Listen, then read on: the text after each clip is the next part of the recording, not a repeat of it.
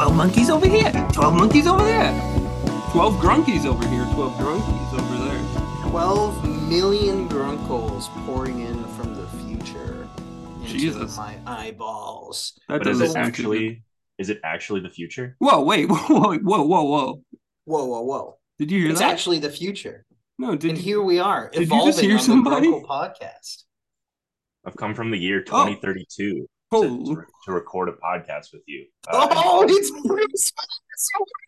Oh my God, we Holy- got Bruce Willis? Oh yeah, Oh my God. I was about I'm to here.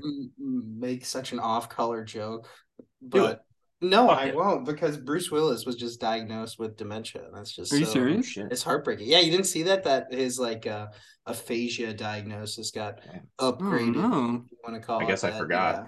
We start this Gruncle podcast with breaking sad news. about Breaking Bruce sad Willis. news.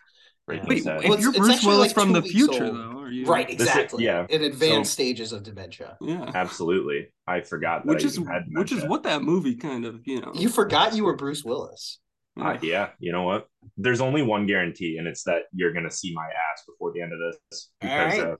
There it is. in every movie Bruce Willis is in, you gotta see his ass. Oh, Is yeah, that that's true? true. Yeah, for sure. Is it like the Tom Cruise running thing? Yeah. Bruce It Willis might is be. bald has to show ass. his bald ass. But Yeah. that was quite a vibrant introduction for Yeah. our guest, Casey. Hello. Casey, a friend of mine from the nether regions of my past. And yeah, we're very excited to be adding guests to the Gruncle. The family gets Format. bigger. Yeah, I'm very People excited are to be here. marrying in. yeah. We've got Finally. in-laws. In-laws. Yeah. Steps and in-laws are coming in. Oh yeah. You got anything to plug or anything you want to say about yourself or introduction? Favorite movies, maybe even? My favorite OnlyFans movie. page. Yeah. I don't know if I have an OnlyFans. Maybe in the future, but there's not a whole lot I want to plug. I don't do a whole lot. Yeah, nothing. What No. what are some of your favorite movies? Yeah, hit us with some My of favorite those. movie. I really like things that are bad. Sharknado was my favorite movie for a long time. Nice. I really enjoy Scott Pilgrim versus the World. I think that Oh. one's a classic. Yeah, for sure. Shoot, yeah. This is going to be a very layman's perspective coming into this. So, if some of my opinions are base, please feel free to correct me. Hey, none of your opinions will be based, but they will be based. They will not be based. That's Bass how we boosted. do it in the Grunkle Pod. They'll be bass Maybe. boosted. Bass I hope boosted. Put your headphones And on. here We'll we rattle are. your skull. Bass boosting ourselves through 3 more movies, as we are prone to do here on the Grunkle Pod. We had a smattering of reality bending flicks. Yeah, for sure. This time around. My grunky brain hurt. Yeah, Mine definitely a brain ouchy thinky dinky kind of week, where we watched Terry Gilliam's 12 Monkeys, Abbas Kiarostami's Certified Copy, and Victor Erice's The Spirit of the Beehive. Is this the first time we've talked Kurostami since we've started the podcast? Didn't we do Frames? Wasn't that on the Oh, podcast? yeah. I always forget that. I never think of that as like one of A his movie? movies. Yeah. Yeah. A movie, period. Yeah. Yeah, No, talk but, about yeah. before we started the podcast, we were sort of talking about with Casey how, some of the movies that we pick are like, maybe a little niche, or not everyone's going to watch every movie. 24 Frames is definitely one of those movies that I don't think everyone's running to watch. I really don't think, unless you are a film student, you have a reason to watch that movie. Yeah, sure. Yeah. You don't want to watch horses lick snow for 20 minutes and then birds hopping around in snow for 20 minutes? No, I really don't. Oh, man. I Well, don't particularly. how are we introducing these movies? Who's going when and You know what's what? going how? I'll go first, and I'll talk to you, lovely people, about the film 12 Monkeys. 12 monkeys over here.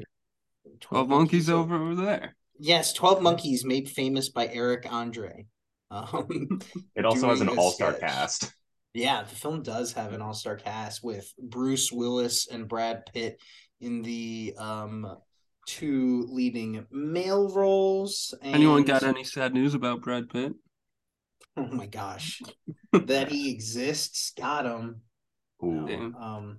And Madeline Stowe as the other lead.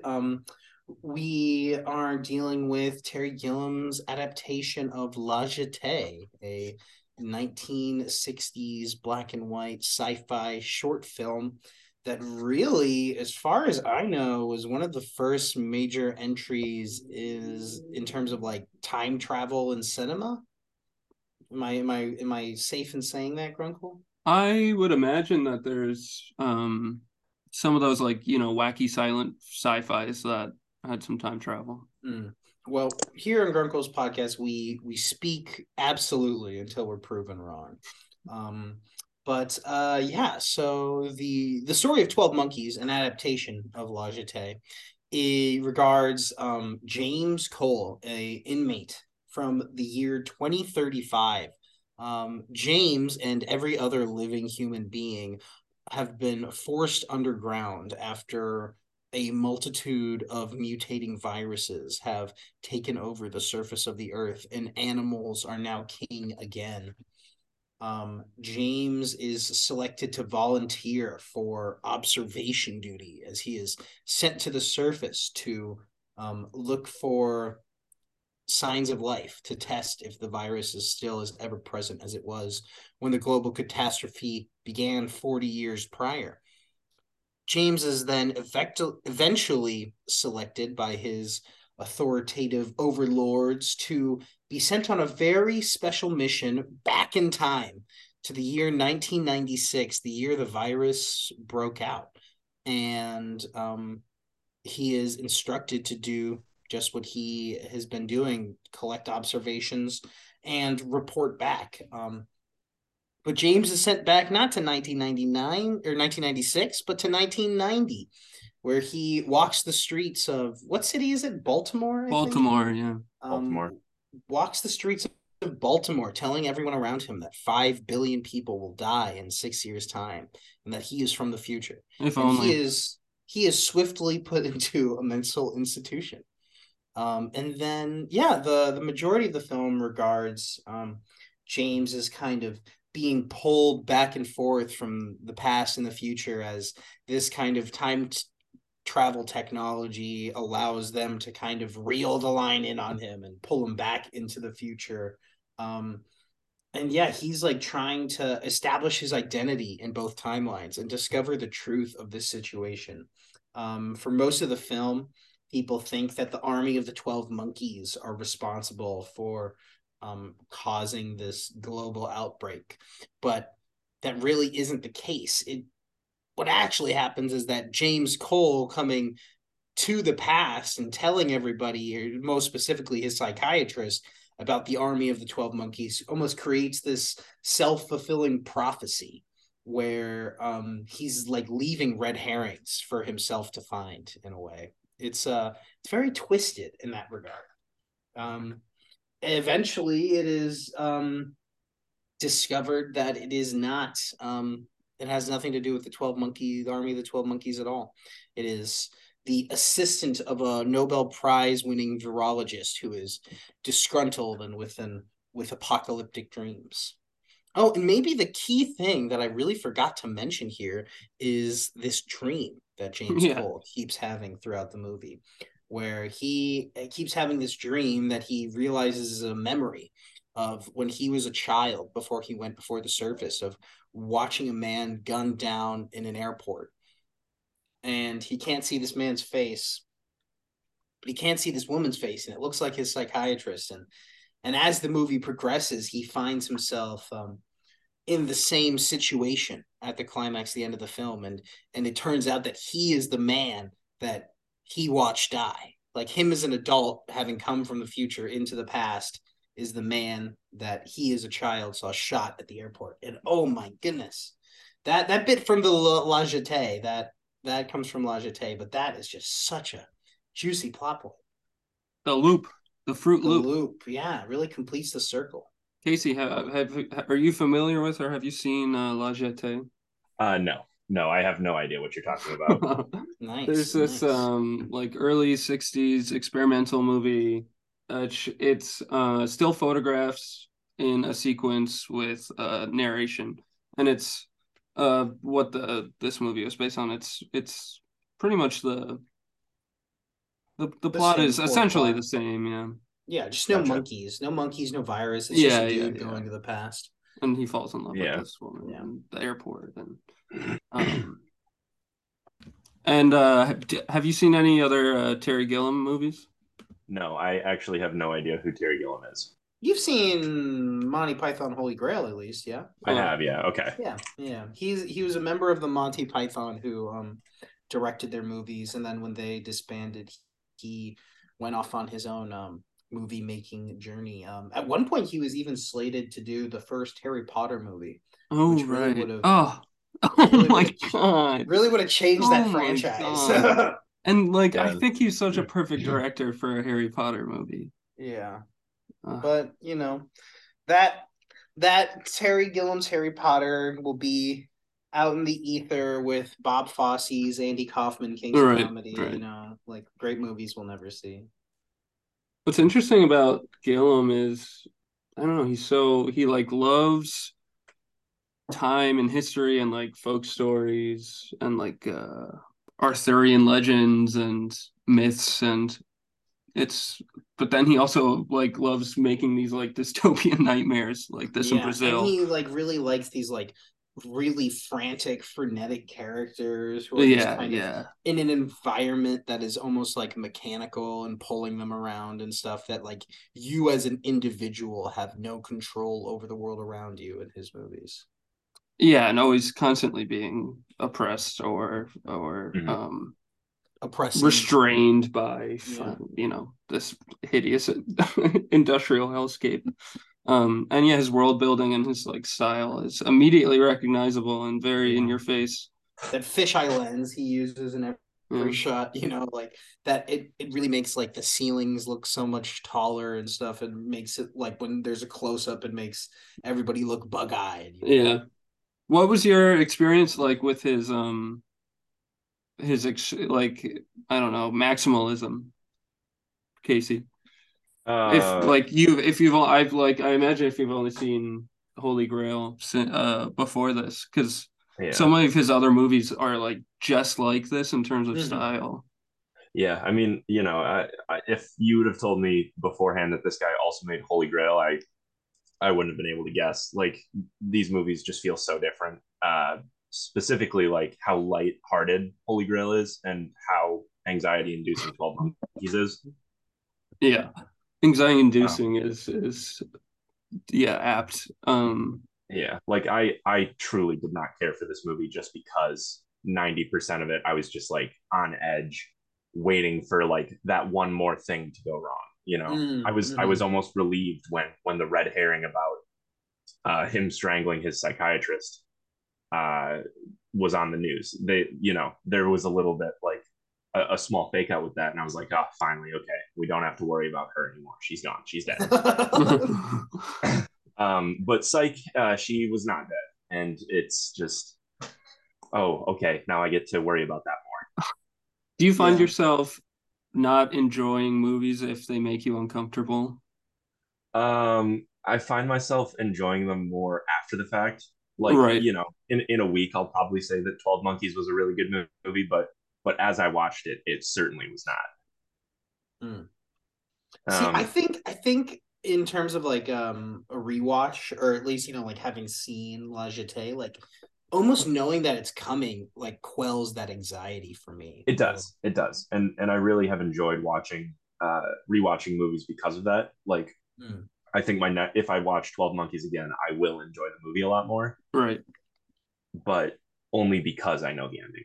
Right. And Yeah. also stories like this are always fun to watch again because, in a heady time loop sort of narrative, which we'll also talk about in our next movie, sort of, there's so much that you gain as a viewer by already knowing where the story's going, and so you can like pick up on these like small details that loop Right. back that you wouldn't have necessarily picked up on the first time. This was my first time watching this movie.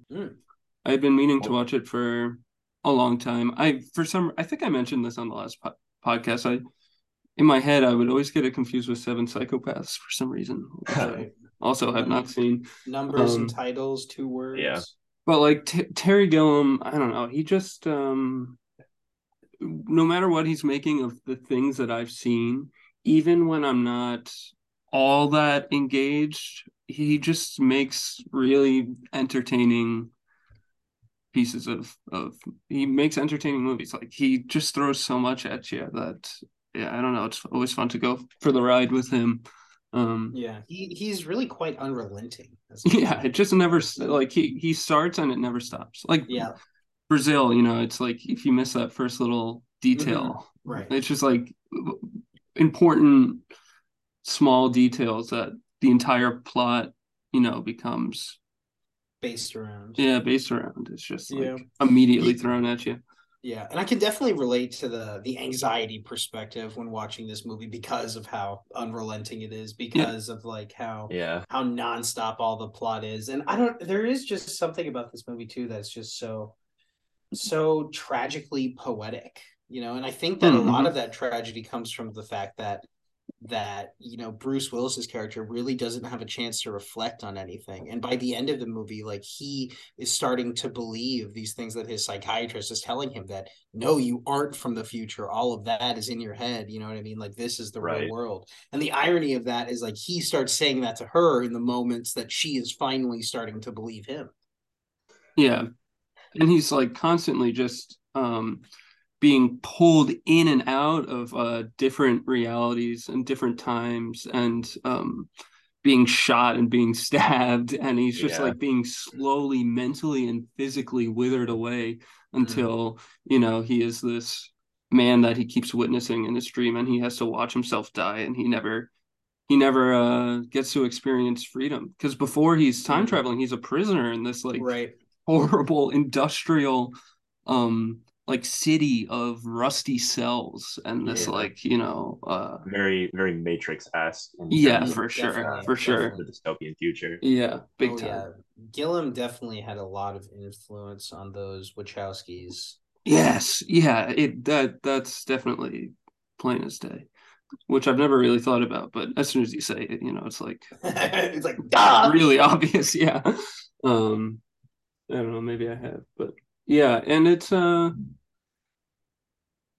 what do you guys think of Bruce and Brad Pitt performances? Casey, you wanna take the lead here?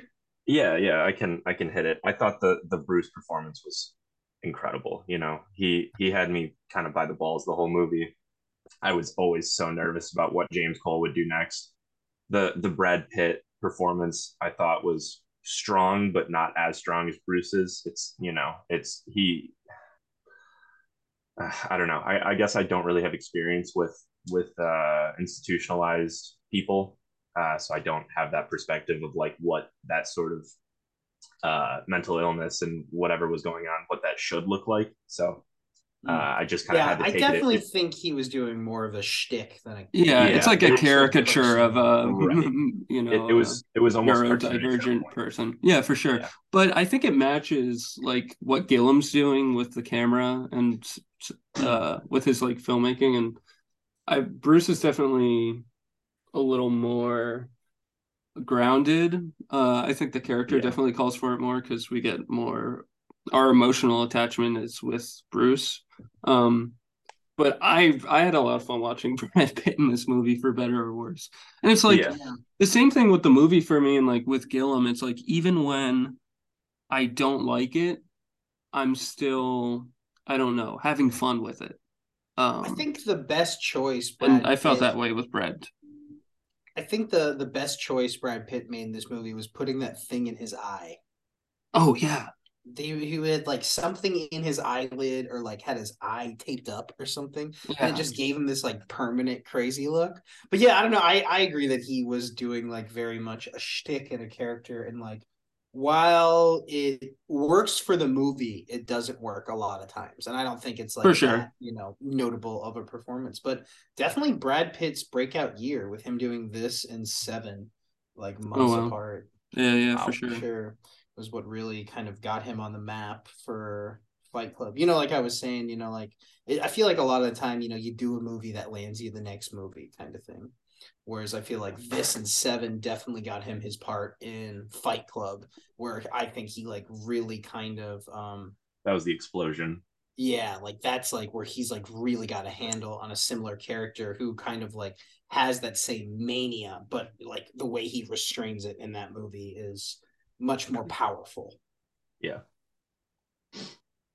Hmm. But I And actually, sorry, my bad. We're not supposed to talk about Fight Club. oh, I think your audio just peaked with whatever goober noises you were just making, and the I did put microphone the did mic not. in my mouth.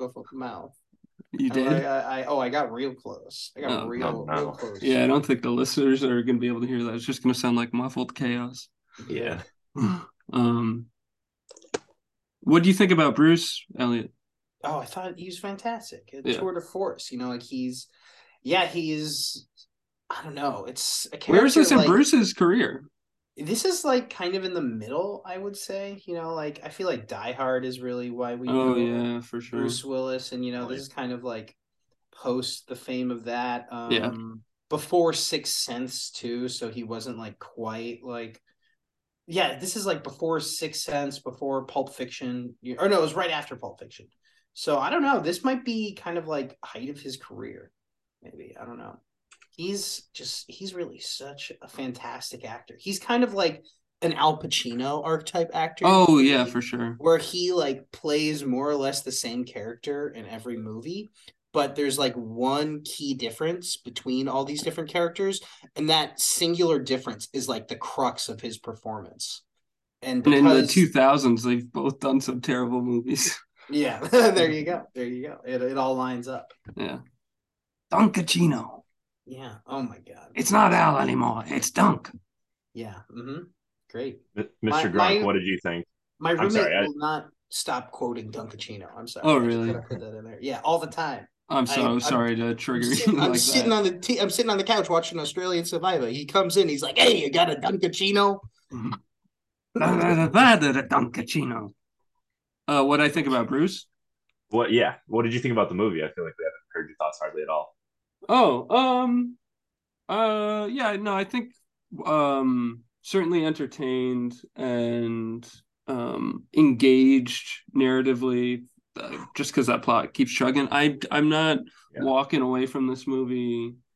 I don't know, like I didn't get much of an emotional response to it. It is crushing the story, but I feel like Gillam's style is a little too frenetic and a little too Mm. grabbing my head and shoving it places for me to have emotional responses to his movies, at least emotional responses in terms of like the strong emotions that he's going for in terms of, I don't know, just like I'm engaged, my entertainment wheels are spinning, but my, I don't know what you would call, like I'm not getting much more I than don't that. I'm know. not I, getting I feel much. like I feel like out of Gillam's movies, though, this is like the most emotionally charged of all of them, or at least this is the one where I feel like I can put myself in the character's shoes the most. In Like this where one. there's, yeah, I do think that there are parts where, like you said, like his freneticism and kind of like prevents the piece from really feeling grounded, and like the fact that he's like taking your head and shoving it in somewhere, like can prevent sometimes your own ability to notice things. Yeah, I But just I sorry. I Yeah. think that like within the frenzy, he just like will hide like so many little things, so many little lines, like so many little callbacks that really make this movie shine for me. Yeah, no, I definitely enjoyed it. I just feel like I don't know. I feel like there's not too much. It's no time bandits. No, definitely not. Like I feel like there's not much, I don't know, subtext or Yeah. substance beneath Mm, the flair for me, which, the yeah. flair does a lot of the heavy lifting and the stories are great. I don't get the I'm not full after eating this meal, but I'm Mm. satisfied with what I ate. Yeah, I feel you. I definitely I'm like, oh, that was a agree good with that. sugary treat. Tasty. Tasty as all Mm. heck, but Yeah, but I want where's the lasagna. meat? Yeah, Yeah. I feel that like with a story like this though, like it's almost like at a certain point you're biting off more than you can chew. You know what I mean? And that it's so hard for a story that really is this heady to kind of like also be so relatable and emotional. And I think that he does, I don't know, the best that he can. I don't know. I guess Yeah, yeah. I'll be over here soapboxing for this movie. No, Well, you I guys mean, rip it apart. What? right. No, I like it. I'm just Um, joking. I'm I joking. I'm I do think this movie was a little bit too convoluted for me. Like I wanted mm. to learn more about any of these one things that were going on, Mhm. Yeah. but they were going at such a breakneck pace that I feel like I never had time to like digest any of the Yeah, yeah, information yeah, they were yeah. giving me. Which I mean, stress aside, it was annoying. I wanted to know a little more about the 2030s that Yeah. Bruce is coming from. Uh-huh. Yeah, for sure. I get that too. And yeah, he doesn't it's just like scene to scene, line to Right. line. Like there's not much sitting in the sauce. Yeah. Yeah. I watched this film in the middle of the other two, and I feel like it was such a jarring experience compared to the other two Oh yeah, Yeah, that's like definitely. a because the other two films really like soak in yeah. the time it takes for each scene, Yeah, and yeah, yeah. 12 Monkeys just does. Yeah, for sure. Yeah.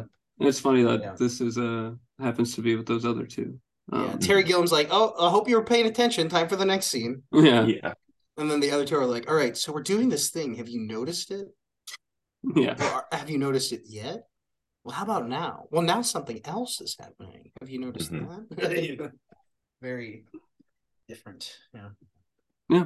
Should we go on to the next one? Yeah, let's boogie Sure. oogie woogie. What's the order again? Kurosami We're next. doing certified copy. Yeah. Oh my Yeah. goodness gracious! What a damn movie! We were recently talking about favorite movies, right? Mm-hmm. Yep. I don't know. This could be it for me, honestly. Really? This is a top Yeah. tenner? You think this is the Oh, creme de easy. la creme of the Kurosami Yeah, I think so. pile? You think so? Yeah. Yeah. Oh wow. Um. But yeah, certified copy. Came out in 2010. It is one of his non-Iranian films, non-Farsi language films. It's mostly in English, but there's a lot of French and Italian in there as well. Maybe not even mostly English. Maybe it's there's. I would love to see the ratio there, the split. Yeah, I'm gonna Um, butt in real quick to say that I feel like watching this movie in different languages would be funny. Like if you're watching it in French, just like the moments the subtitles come in and out for like when you're right. watching in English, like Yeah, just for that sure. being different in every language. Yeah, yeah. That's Hmm. fun. Or watching it in Chinese and everything is subtitled. Yeah, right. Right. Um, but yeah, it's a it's your walk and talk. It's your before sunrise, it's your before sunset, it's your uh taste of cherry, it's your get in a car and almost real time but not real time.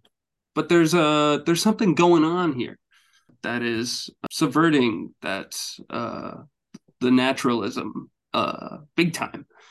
It is stars Juliette Binoche and William Schimmel, who was an opera singer. This is the first acting role that he did, at least in front of a Really? camera. Yeah, No yeah, way. he's an opera singer. Wow, that is Yeah, insane. I think he's phenomenal in this Yeah, movie. Yeah, what a he Like, kicked performance. ass. yeah, so, both of them are like two of the best performances I've seen. I think. Oh, and then he went But on to do Amour by Michael Haneke. oh yeah, that's right. Wow.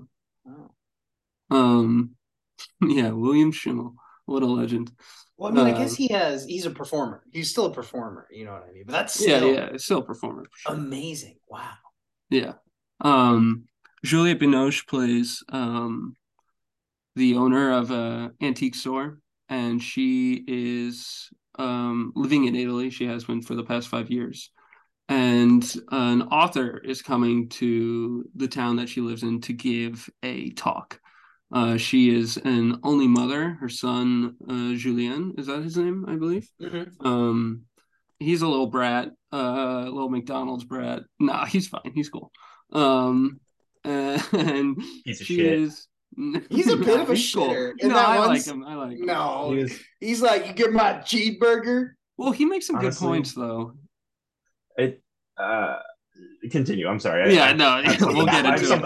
it. I got something to say about that. Yeah, yeah, yeah. Um, Although everybody in this movie is equally likable and unlikable. Um, I think for me at least at times. Some more than others, for sure, on the unlikable side.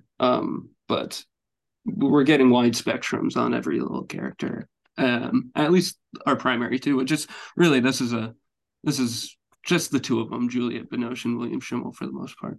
But he Mr. Opera plays an author that's giving a talk on his book Certified Copy in the town that Juliette Binoche lives in, and the book is piece of art criticism, I guess, of going or art theory going into the dichotomy and the relationship between originals and copies and the viewers or the audience members or the consumers, whatever it is, perception of copies and what makes an original and what is an original. Is the original the woman that's posing for the portrait? Is the original the first portrait that's painted of her?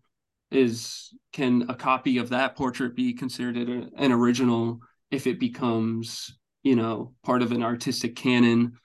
Is the original the first iteration that you experience, Right, regardless of its sequence and chronology? Yeah. right. Yeah, and the movie also, of course, all gets into this and that's the name of the movie is the name of the book. Yeah. But they start hanging out after the the um, the event, and because she has invited him to hang out and check out his shop.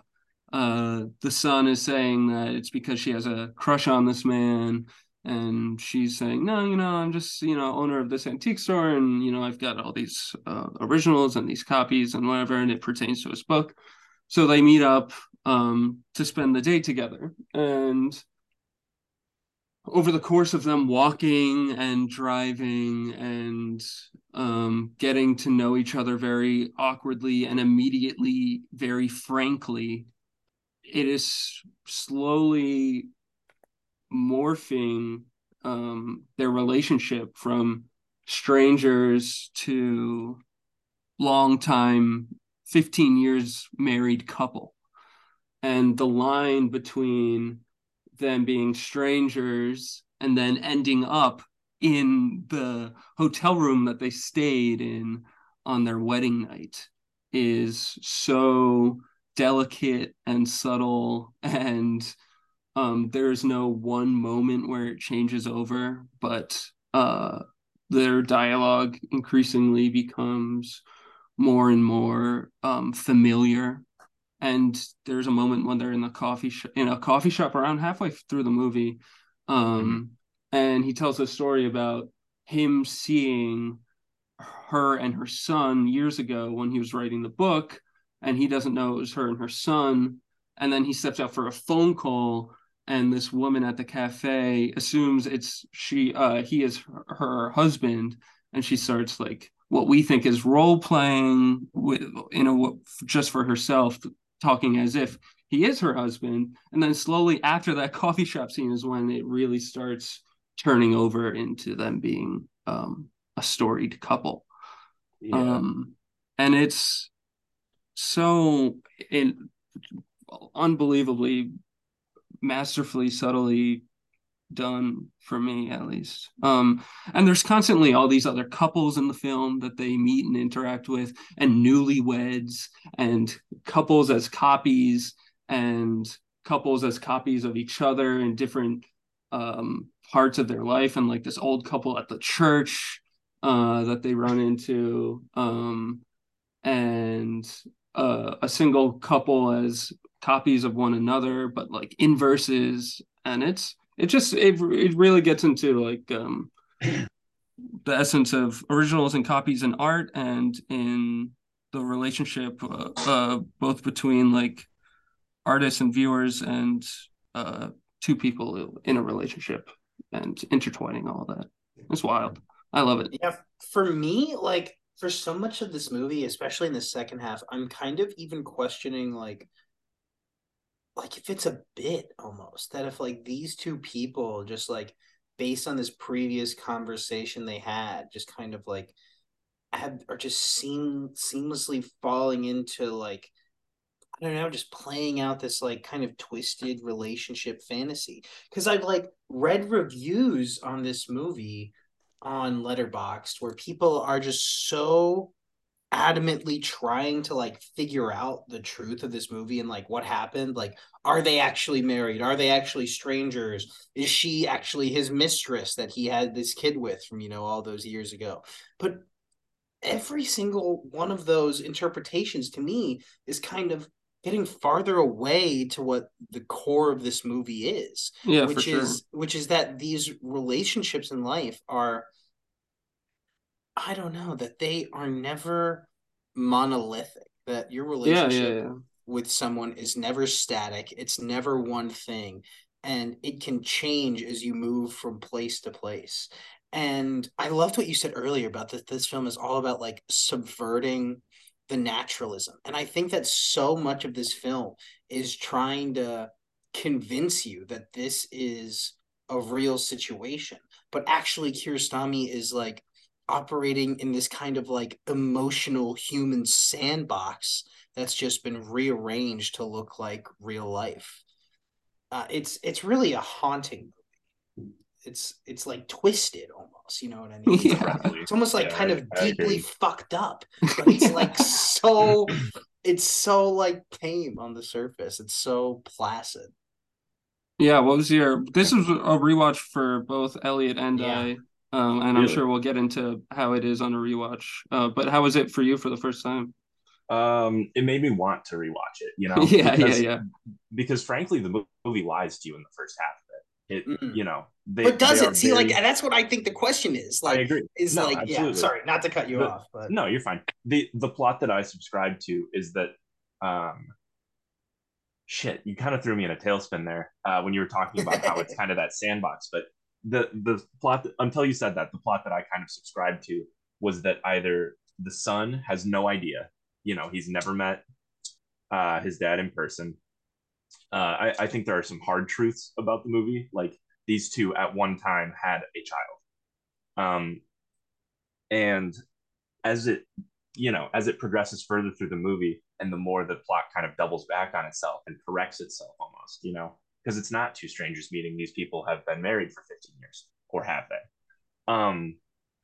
The whew, yeah, I don't know, this was a very emotional movie and I don't even remember where I was going with it, but um I think it just sort of had a lot to say about relationships in general and just sort of the forgetfulness and the fluid nature of relationships. Yeah, for I'm sure. I'm kind of it just I hated how relatable it was because this felt like a movie about a failing marriage, and I'm kind of in the middle of a pretty tough breakup right now, and it felt like uh, it was revealing to me, kind of with Yeah, that's quite you this know that's quite the headspace and time in your life to watch this movie. yeah, yeah, my That's wild.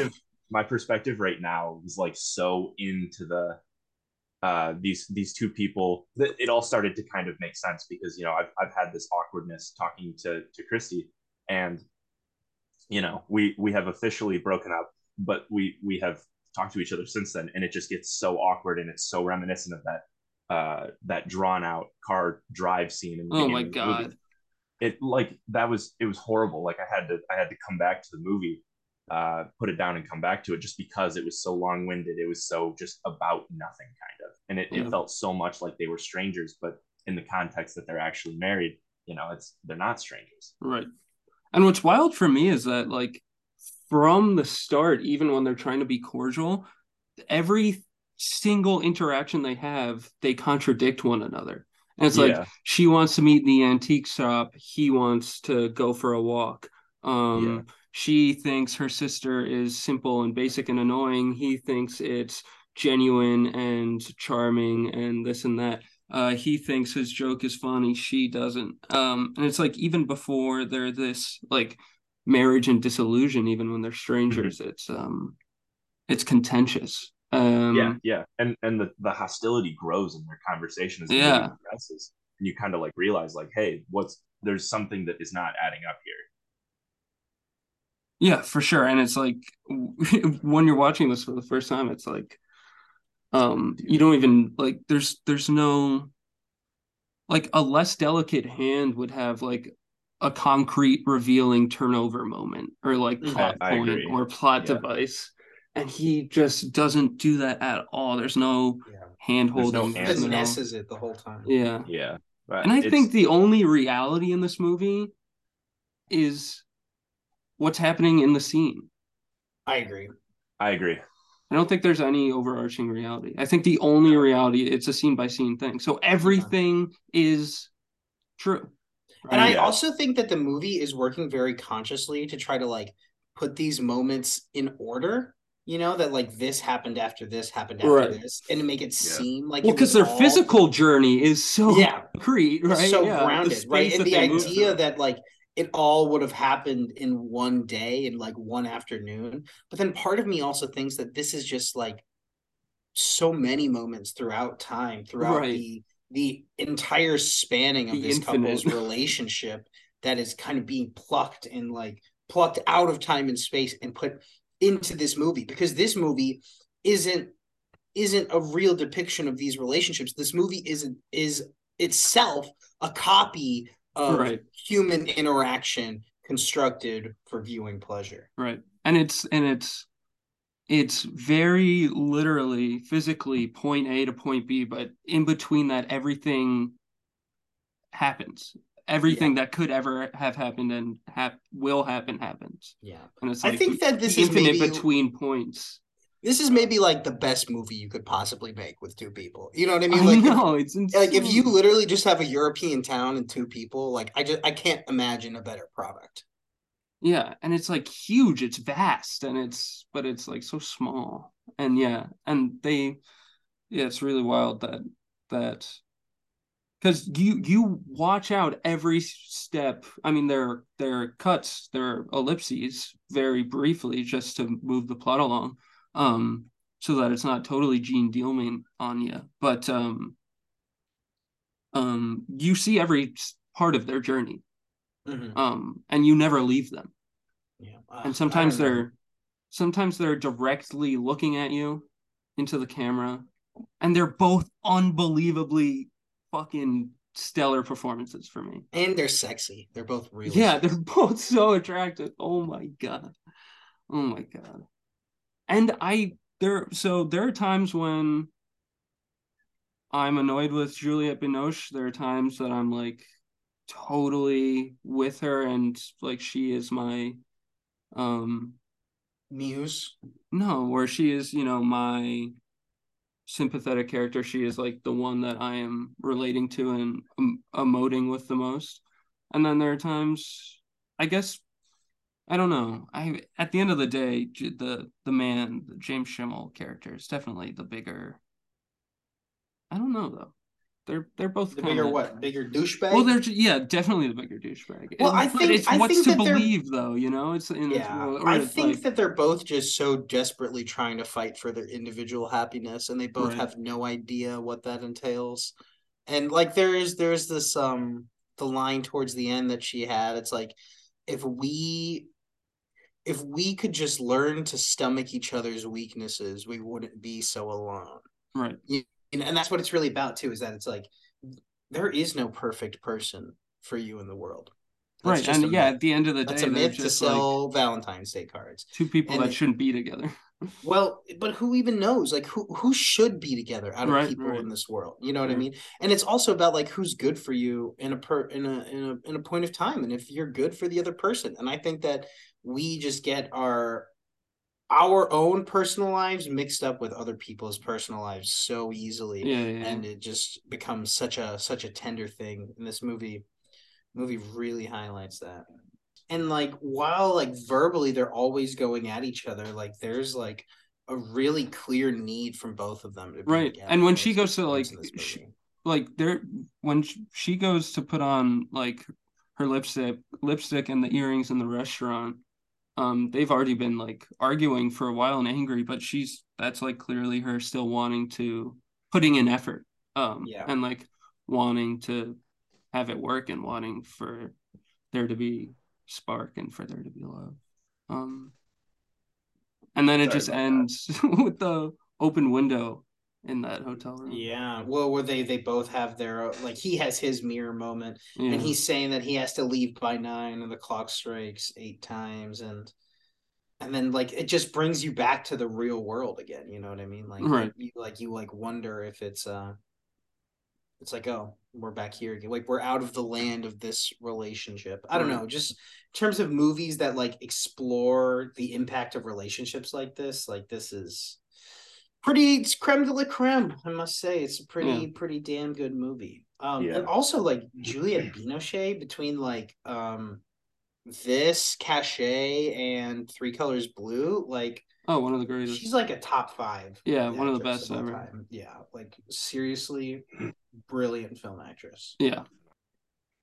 It really could gush about this I movie want all to gush day. about this movie. Yeah, well, yeah. What are some of your final thoughts, Case?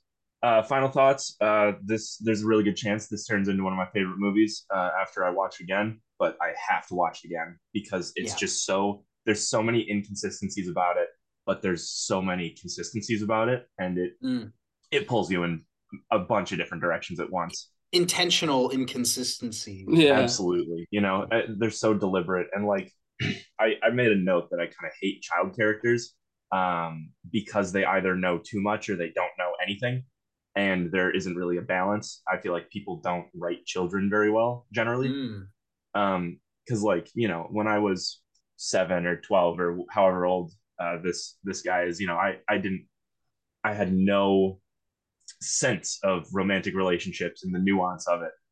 But the son is what'd you say his name was?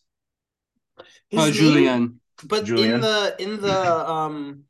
in the credits, it's really interesting that her name is Elle, which is just French Oh, for right. she or her. Right. And Oh, then he's James Miller, and everybody else is just the whatever they are. So his name in the credits is just the son, which I Oh, think wow. is interesting that they Yeah. name him. I mean, I feel like it'd be hard to talk about him if he wasn't named within the yeah. film, but that outside of the film, he's only referred to as the son. Right. Right. Yeah, I don't Just know. sort of It's hitting home the universality of Yeah. like all these characters. yeah, and like I don't know. It was too much for me at times, but I love this movie. When you said I intentionally inconsistent, it reminds me early in the film he's like intentionally aimless. I like that or something like that. mhm. When they're Okay, but I'm ready to move on. Other than that, I just this if there was a film out of these three that I would recommend to everybody, it's this nice. Yeah, me too. I mean, Heard this it, is heard it from Casey, resident layman. I'm happy that you loved it one. Yeah. because yeah, this is up there for me. Shall I introduce the third one? Yeah, Yes, please. Oh my All God. please. right. So the third movie I watched was The Spirit of the Beehive. I know the other two watched it in a different order, but this is our third movie for the week. It is a 1973 Spanish drama directed by Victor Erice, is how you pronounce it, I think. Yeah, I think that's how I so. went for it earlier. Here we just kind of go Rice. for it, knowing we're probably wrong. Yeah, Well, I it's mean, funny that you say Binochet. Binoche, is it Binoche? I always see it Binoche. it as was Binoche. Binoche. Binoche, like a I always kind of fucking Michiganize it a little a bit. Binoche is like sounds like a pastry to me, bro. Well, it's I French. Of mean, course it does. um, but Spirit of the Beehive is a movie about two little girls. The Wikipedia says it's their Anna is 6. She is a shy and curious little girl who contemplates death a lot. Um, Surprisingly, actually, for a 6-year-old to be having these kind of thoughts. But it is Spirit of the Beehive is a movie that is a majority silent. When they do talk, it's very few words. And this is a film that like really made me feel stupid watching it because there's so many scenes that just feel pointless at the surface, and I couldn't tell you if they have meaning. They probably do, but I went through this movie and it was kind of like I was waiting for something to happen, and then nothing ever did. And then about halfway through the movie, you have a fake out scene with Isabella, the sister, pretending to die and giving Anna a scare. Um, and then pretty immediately following that, a homeless man comes into the picture and jumps off a train and shacks up in an abandoned house nearby where these two girls live. Now, I feel like I've done a terrible job explaining this because I completely forgot the whole reason it's called Spirit of the Beehive. They talk about in the beginning of the movie how they watch the movie Frankenstein, and they talk about how there is a spirit that lives in this abandoned house with this well, and when this homeless man appears, Anna, I think, takes it as sort of a physical manifestation of the spirit. She thinks that this is the spirit, but it is just a homeless guy. She feeds him. She clothes him with some stolen goods from her father, who is a pretty unattentive father. And then he gets fucking lit up immediately after and dies. Yeah, see, was he supposed to be a hobo or like an anti-Franco like partisan fighter? Yeah, I think that it has something to do with this. I think that he was like, like a soldier that's in the wrong place and the war's over. You're basically a hobo at that point. Right. Yeah, I really, there's just so much in this movie. I don't recommend it if you're not a film student because I really didn't fucking get it. Well, I think a lot of understanding this is knowing like Francoist Spain and like yeah, the Civil War and the fascist takeover. Yeah. Right. And it's interesting mentioning like how it's like it's difficult to kind of like crack through the surface, and like I definitely don't think I got to the bottom of the lake, but maybe just through the ice. And that like a movie like this is so like cloaked with its imagery and heavy in its symbolism to kind of like maneuver its way around censors while still having an anti-establishment take. Right, because Franco is still in power when this movie comes out. He's like the last fascist dictator in Western Europe. His reign goes well into the 70s. After taking over, and I think in the 30s when a lot of the other a lot of Europe was being taken over by fascists. And for me, I'd like the main symbolism that like I don't know if the dad is supposed to be analog for fascist dictator, but certainly like the beekeeping is, I think, supposed to be, like like how he talks about like how he despises their authority and their structure and the willingness of the drones to risk their lives and die for the queen, to work mindlessly. But then like so much of like the action of the movie was disconnected from those ideas, it felt. Right.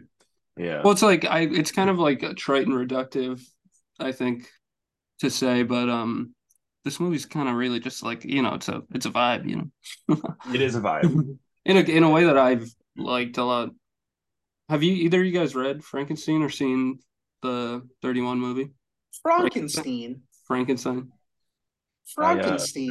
I read it in high school, but that was it. I feel like I haven't seen the specific movie you refer to, nor have I read it proper, but it's just one of those. Yeah, you know it. Yeah, you just know it. Yeah, but I wonder like how much transliterary kind of stuff is happening here. Oh, sure. Outside of her literally having this encounter with Frankenstein by the lake, who manifests himself in her whatever, her unconscious. Yeah. And like she's constantly running away from home and running away from family.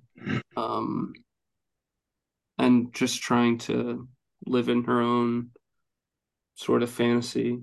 And she's constantly being called back and not allowed to or denied. And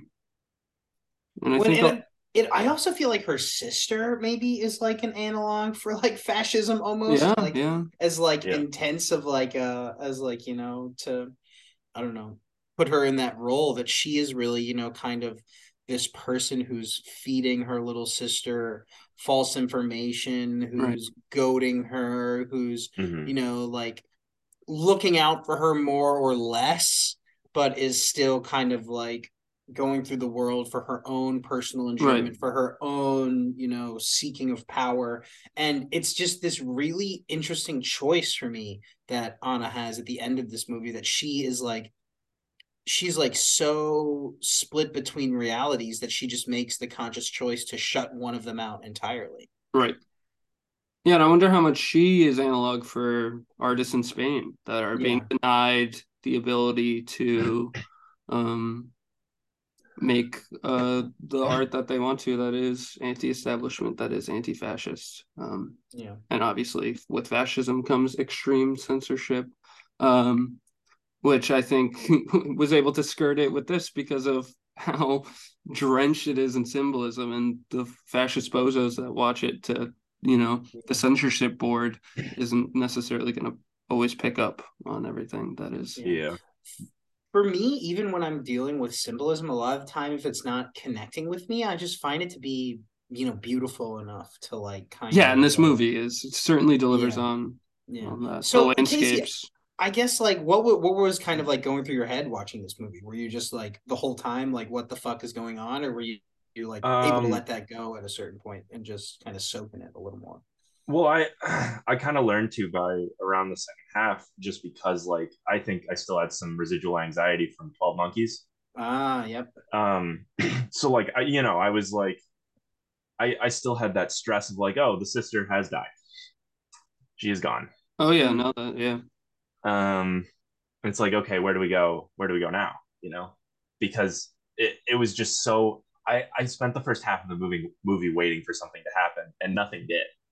Even the deception of her faking her death, like it was a prank. It wasn't real, and it's one of those things where I went into this movie blind, and I shouldn't have. I should have read the symbolism, read the historical context, and then it would have made a lot more sense to me. But mm, watching this movie as a movie, impossible.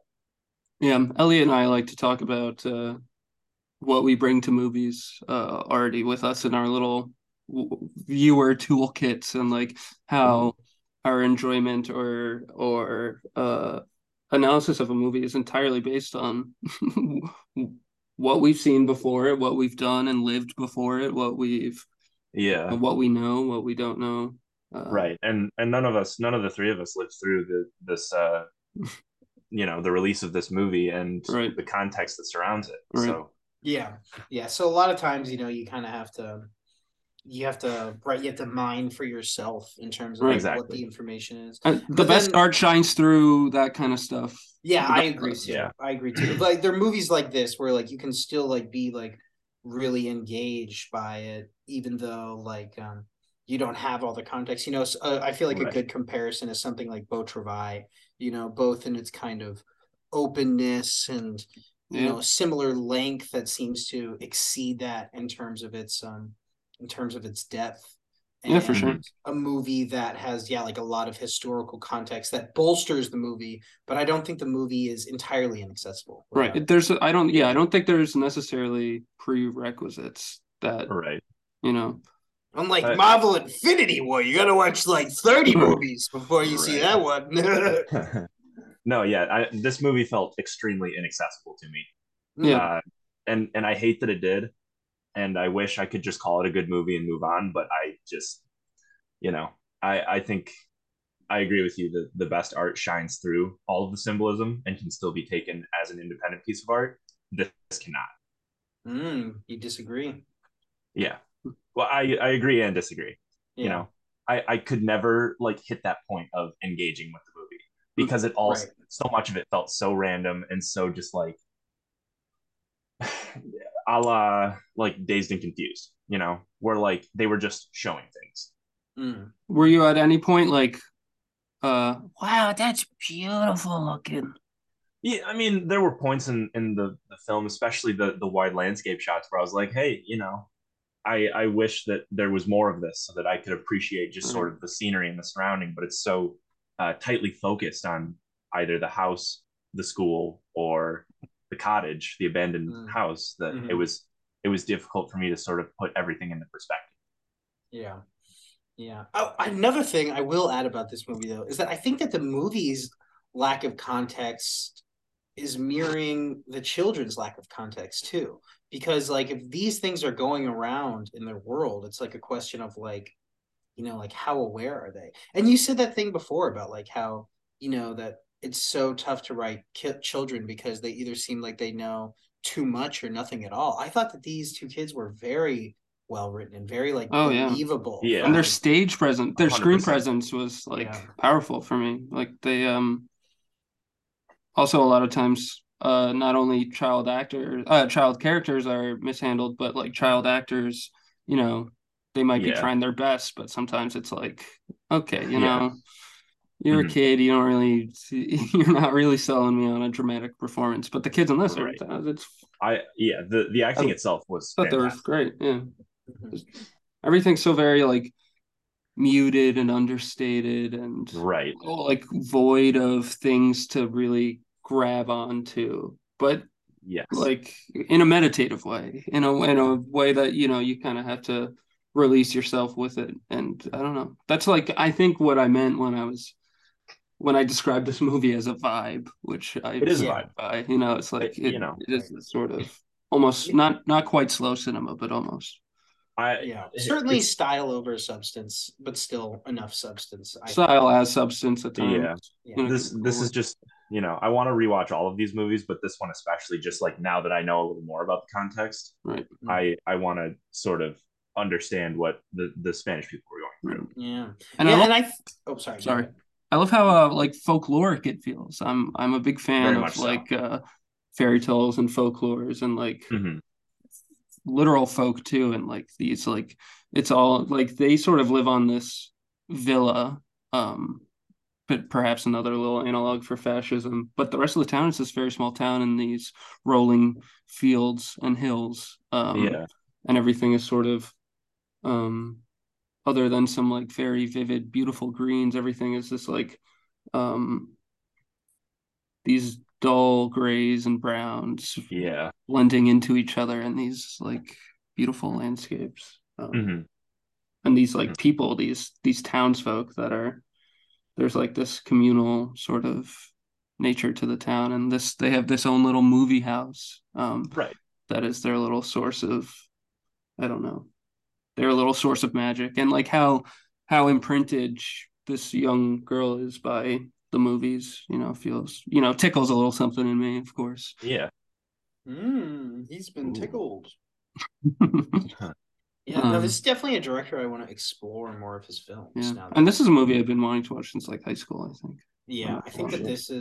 this is definitely one of those big like kind of art house movies. And Yeah, I don't know. I think that it definitely, like Casey said, is not the most accessible movie in right. terms of Yeah. how vacuous it can be at times. And so because it kind of does wear that art house label, I think it's well earned for better or worse. Yeah. And another big reason I wanted to watch this movie is because there's this band I love that takes their name from this movie. Oh What's yeah, the band? I love Mm. Spirit of the Beehive. Spirit of the Beehive, that's the name of the band. Oh, Yeah, I had no idea. they make really weird music. Our buddy Sean Lang put me onto them, Casey. Ooh. Well, Yeah, I may have to give them a listen, but I yeah, may need some context they're first before I do. weirdos. They're weirdos. They're weird sounds. Just that's your context. Weird sounds. Weird Okay. movie, weird sounds. This movie really, to me, I just kept coming back to like these two other pieces of art slash artists. I don't know if they're like related at all whatsoever, but this movie gave me big Picnic at Hanging Rock vibes Yeah, yeah, yeah, because of its like focus on like our presence in the nature and kind of like the anti-conflict of yeah. it all. And that movie feels folkloric too.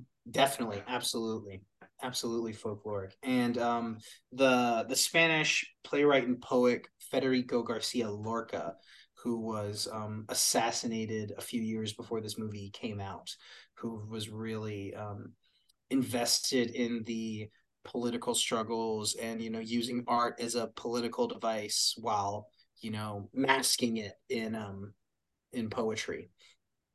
And he was assassinated by I don't know if it was quite Franco yet, or maybe it was. I don't know. Fascist ass Spain killing him for being a gay man making art, saying things about the government. Unbelievable. Humbug, I say. Let's not have that be happening. Yeah, let's bring him back to life, a la Frankenstein. But like, I want to watch this movie on like a rainy Sunday morning. You know? Spirit of the Beehive, yeah, Yeah. definitely. Like I don't know, this movie is like it's got big fugue state vibes for sure. Yeah, yeah. Mhm. Like I'm a little bit sick. Um, Yeah.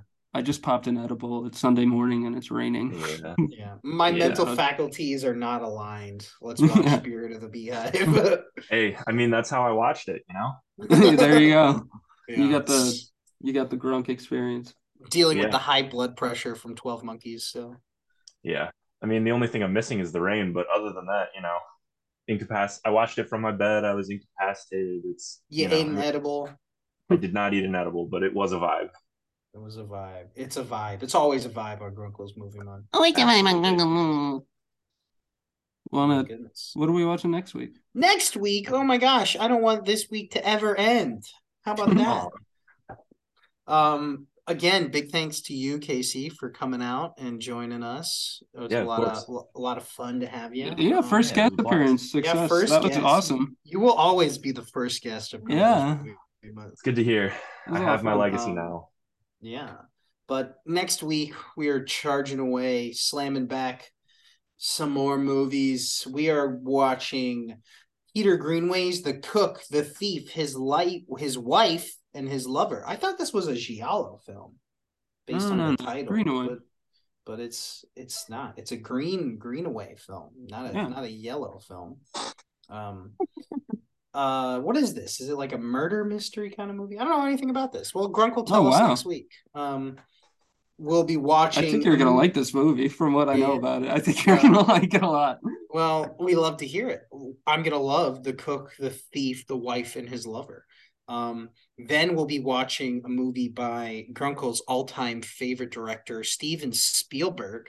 A movie I've never seen, believe it or not, Jaws, folks. Of course, the pretentious assholes making a movie podcast about films that you can only find on the Criterion Channel haven't seen Jaws. Hey, I've seen Jaws. You can watch it on Delta flights. Just me. Jaws for free? Yeah. Yep, that's how I watched it, actually. Nice. There we go. Booking myself a plane as we speak. Come out to Boston. You know what? We'll see. I'll come out to Boston just to watch Jaws. Do it. And the final installment of next week's episode will be Andrei Tarkovsky's bioepic Andrei Rublev, which will put Barry Lyndon to shame, as far as my uncle tells me. I've never said that. I love both those movies. That's a good movie. It's a good movie, Barry Lyndon. Yeah, it's fantastic. Yeah, but here we are talking about movies to talk about other movies. And we're talking about my favorite director, Steven Spielberg, and my least favorite director, Andrei Tarkovsky. Yes, correct. No. Don't get it twisted. Don't get it twisted. All right, Casey, do you want to have the last word on this podcast? Yeah, get your plugs in. Come on, Twitter, Instagram. Yeah. Reddit, Tumblr, DeviantArt. OnlyFans. Follow my TikTok account. It's at Horges. Yes, follow Casey's TikTok to watch his progress with his ice baths. Are you still doing that? I am, yeah. I haven't done it today yet, but I probably will. Getting that bath. What sparked that for you? I saw the clip from the Joe Rogan podcast on TikTok, and it was talking about how like it's super easy to, just like get all these crazy health benefits from it. So I was looking it up and I saw that, you can buy an ice barrel for $1,200. And I was like, well, Home Depot sells 100-gallon barrels for $70. And then that's just kind of been the end of it. I wanted to see like how rooted in fact this was, I didn't want to just dismiss it as gobbledygook before trying it out myself. Fair enough. Yeah, no health benefits so far, but it does help with anxiety. So whenever I'm feeling, if you're a professional athlete, you probably feel the health benefits a little more. But oh, definitely. I mean, as a recovery tool, it certainly is helpful. But you gotta, I don't know. There's a lot of like weird nuance to it. So Closest I've been is the Russian bathhouse, where you go in the sauna for 5 minutes and then you go into the freezing ice water bath immediately after the sauna, and you just Oh keep yeah. going back and forth. It's crazy.